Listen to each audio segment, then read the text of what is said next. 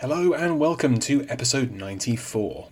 It's another double edition of this regular look back at the games I've played recently. This instalment covers both March and April of 2023, when I reviewed two new games, one of them in early access, and revisited another batch of older releases. The new games cover both the sublime and the ridiculous. For the former, I got the chance to play the slender but stellar early access release of Supplice, the retro shooter made by Doom modding veterans. On the ridiculous front is Gun Jam, a bitterly disappointing and frankly unfinished rhythm shooter that adds nothing at all to that nascent subgenre. The older games covered this time are a varied lot. I replayed two of my personal favourites in the form of third-person action games Oni and Urban Chaos.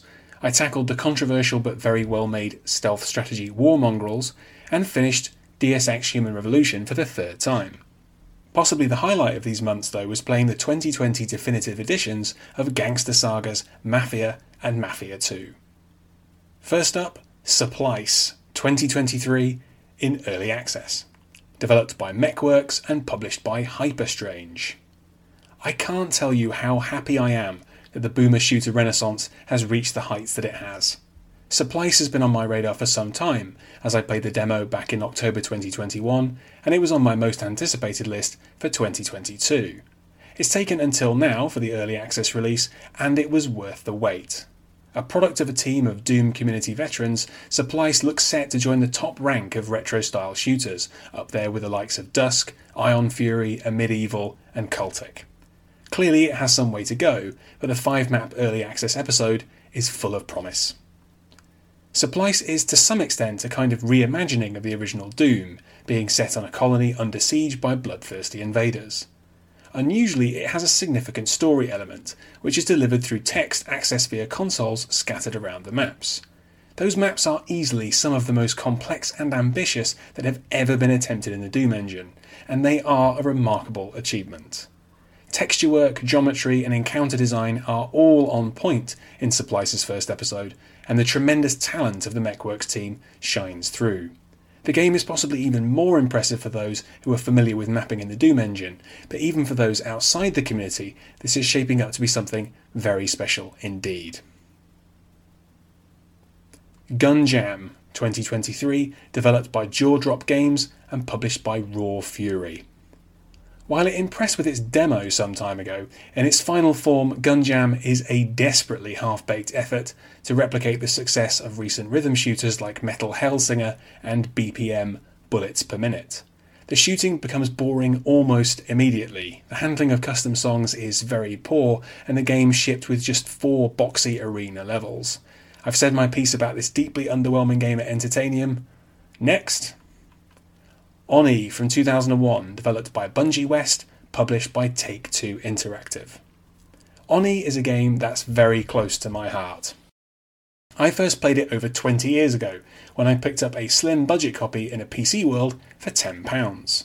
At the time there were also original big box versions available for 3 times as much, and in a way I wish I'd bought one of those instead. It's one of the game buying experiences I remember most vividly, alongside Populous the Beginning, Unreal Tournament, and Return to Castle Wolfenstein. What made Oni so special on PC at the time was that it's essentially a single-player, story-driven fighting game. That kind of thing was extremely rare on the PC in 2001, and ironically the PC version was far superior to the PlayStation 2 release, which was crudely ported by Rockstar. Oni is also notable as an anime-style game made in the West, influenced specifically by the cyberpunk setting of Ghost in the Shell. Today those are 10 a penny, but it was quite novel at the time. Oni was a flop on release, arguably due to long delays and poor marketing. It isn't a perfect game by any means, and the lack of multiplayer and the uninspired visuals did not help it. Bungie West's only game speaks to me though so strongly that even its evident flaws are part of its appeal to me now.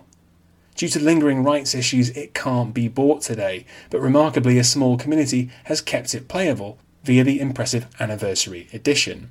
After this most recent playthrough I tried to capture what I think makes Oni so special in an article on my site. If you can seek it out, I strongly recommend that you give this unique and under-recognised game a try. Urban Chaos from 1999, developed by Mucky Foot Productions, published by Eidos Interactive. Over the years, it's often been the case that just after I finish replaying Oni, I feel compelled to replay Urban Chaos, or vice versa. It makes sense, because the two games are similar in many ways. They're both third-person action games with women cop protagonists, both of them mix hand-to-hand combat with gunplay, and sadly they were both notable commercial failures on release. My personal connection with Urban Chaos is just as strong as with Oni. Mucky Foot Productions were founded by Mike Diskett and Gary Carr, both of whom had worked for the iconic British developer Bullfrog. Like Bullfrog, they were based in Guildford in Surrey, very much the home of the British games industry. To me, Urban Chaos is Mucky Foot's magnum opus. It looks very rough around the edges these days, but it's one of the many games from that era which is bursting with ideas, full of inventiveness and ambition, which went unrewarded. It also has a good sense of humour, which was long the trademark of games made in the UK. Playing as rookie cop Darcy Stern, notably one of the very first fully fledged black women protagonists in a game, the player confronts the Wildcats, a malevolent gang seeking to control Union City. The story takes some genuinely unusual directions, and the large city levels are surprisingly open and detailed. It makes sense that so many people now regard the game as a kind of precursor to Grand Theft Auto 3.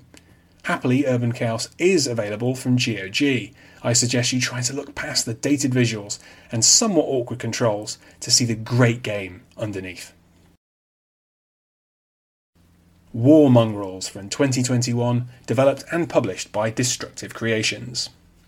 If you know me, you'll know that I'm a huge fan of real-time stealth tactics games, or stealth strategy. For that reason, I just had to give War Mongrels a try, despite my misgivings. You should know going in that this entry in the subgenre was made by the controversial Polish studio Destructive Creations. Set mainly on the Eastern Front in the summer of 1944, it has a sometimes very dark story, which includes a mission set in Chelmno extermination camp, and it has fairly dubious politics. Let's leave it at that. War Mongrels is very heavily inspired by Shadow Tactics and Desperados 3, and adds relatively little that's really new to the genre. Having said that, it is a very well made derivative of those games. The 12 missions are quite impressively varied, and the best ones are nearly as intricate as the ones designed by Mimimi Games, the clear leaders in this genre.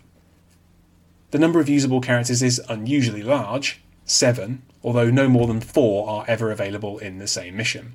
Interestingly, you will be less reliant on familiar stealth strategy items, especially the man-trap, than in some other games. Mafia Definitive Edition from 2020. The original version, developed by Illusion Softworks, this remaster done by Hangar 13, and published by 2K. Originally released in 2002, Mafia is one of the more memorable products of a fertile time for third-person action games. Steeped in a heady 1930s atmosphere, its gripping story cribs from movies like The Godfather, but is never overwhelmed by its cinematic influences. Cabbie-turned-gangster Tommy Angelo is a likeable lead surrounded by believably flawed criminal associates and carried through a plot punctuated by big scores, brutality and betrayal. A few years ago, 2K decided to commission definitive editions of all 3 Mafia games, and in the case of the original, this demanded a ground-up remake. Hangar 13, developers of Mafia 3, did a wonderful job with modernising this crime classic. The corrupt city of Lost Heaven looks spectacular, and the hugely improved character models, modernised facial animation, and rewritten script make a great narrative even more powerful. This remake throws the tight, straightforward gameplay of Mafia into stark relief. The 20 missions vary significantly in length and style, incorporating a mix of driving, stealth, and gunplay.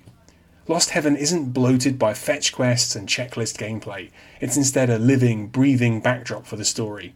If you haven't experienced this gangster gem, then the Definitive Edition is the perfect way to become a made man. Mafia 2 Definitive Edition, also from 2020, developed by Hangar 13, the original version developed by 2K Czech, and published by 2K.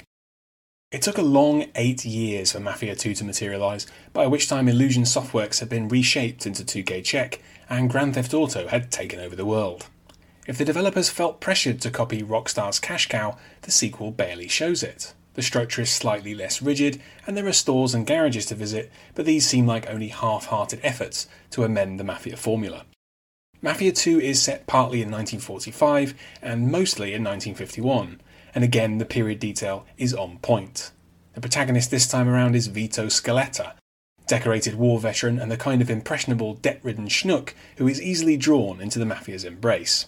Egged on by his oafish childhood friend Joe Barbaro, Vito becomes a pawn in the struggles between the Clemente, Falcone and Vinci families in the city of Empire Bay, which is every bit as decadently corrupt as 30's Lost Heaven ever was. Mafia 2 takes longer than it should to really get going, but it eventually builds to a suitably bloody climax. Hangar 13 did a modest remaster pass for the Definitive Edition, which updates the textures and adds 3 mostly pointless DLC packs. Lastly, Deus Ex Human Revolution Director's Cut. From 2011, developed by Eidos Montreal, published by Square Enix. When Eidos Montreal were tasked with reinvigorating the revered but dormant Deus experience, they were taking on possibly the most noxiously poisoned chalice in gaming. Their trials, tribulations, and the frustratingly not quite brilliant end result were documented extensively in H-Bomberguy's 3.5-hour examination. I can be much more efficient than him, as I'm about to demonstrate.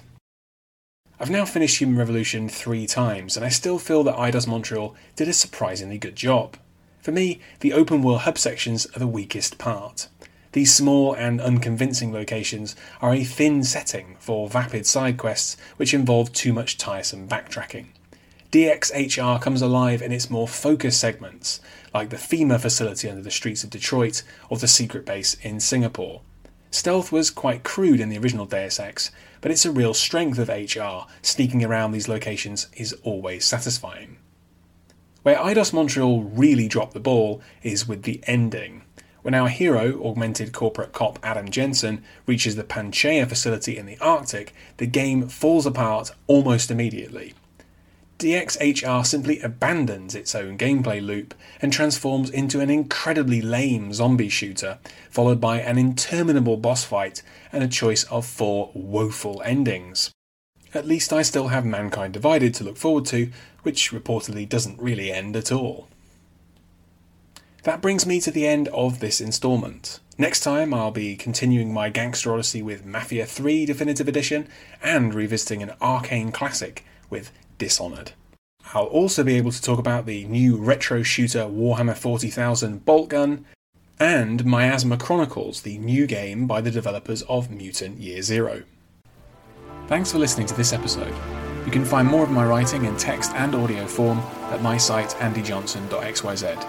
You can also find me on Twitter at AndyJohnsonUK, and you can support me at patreon.com/AndyJohnson. Catch you next time.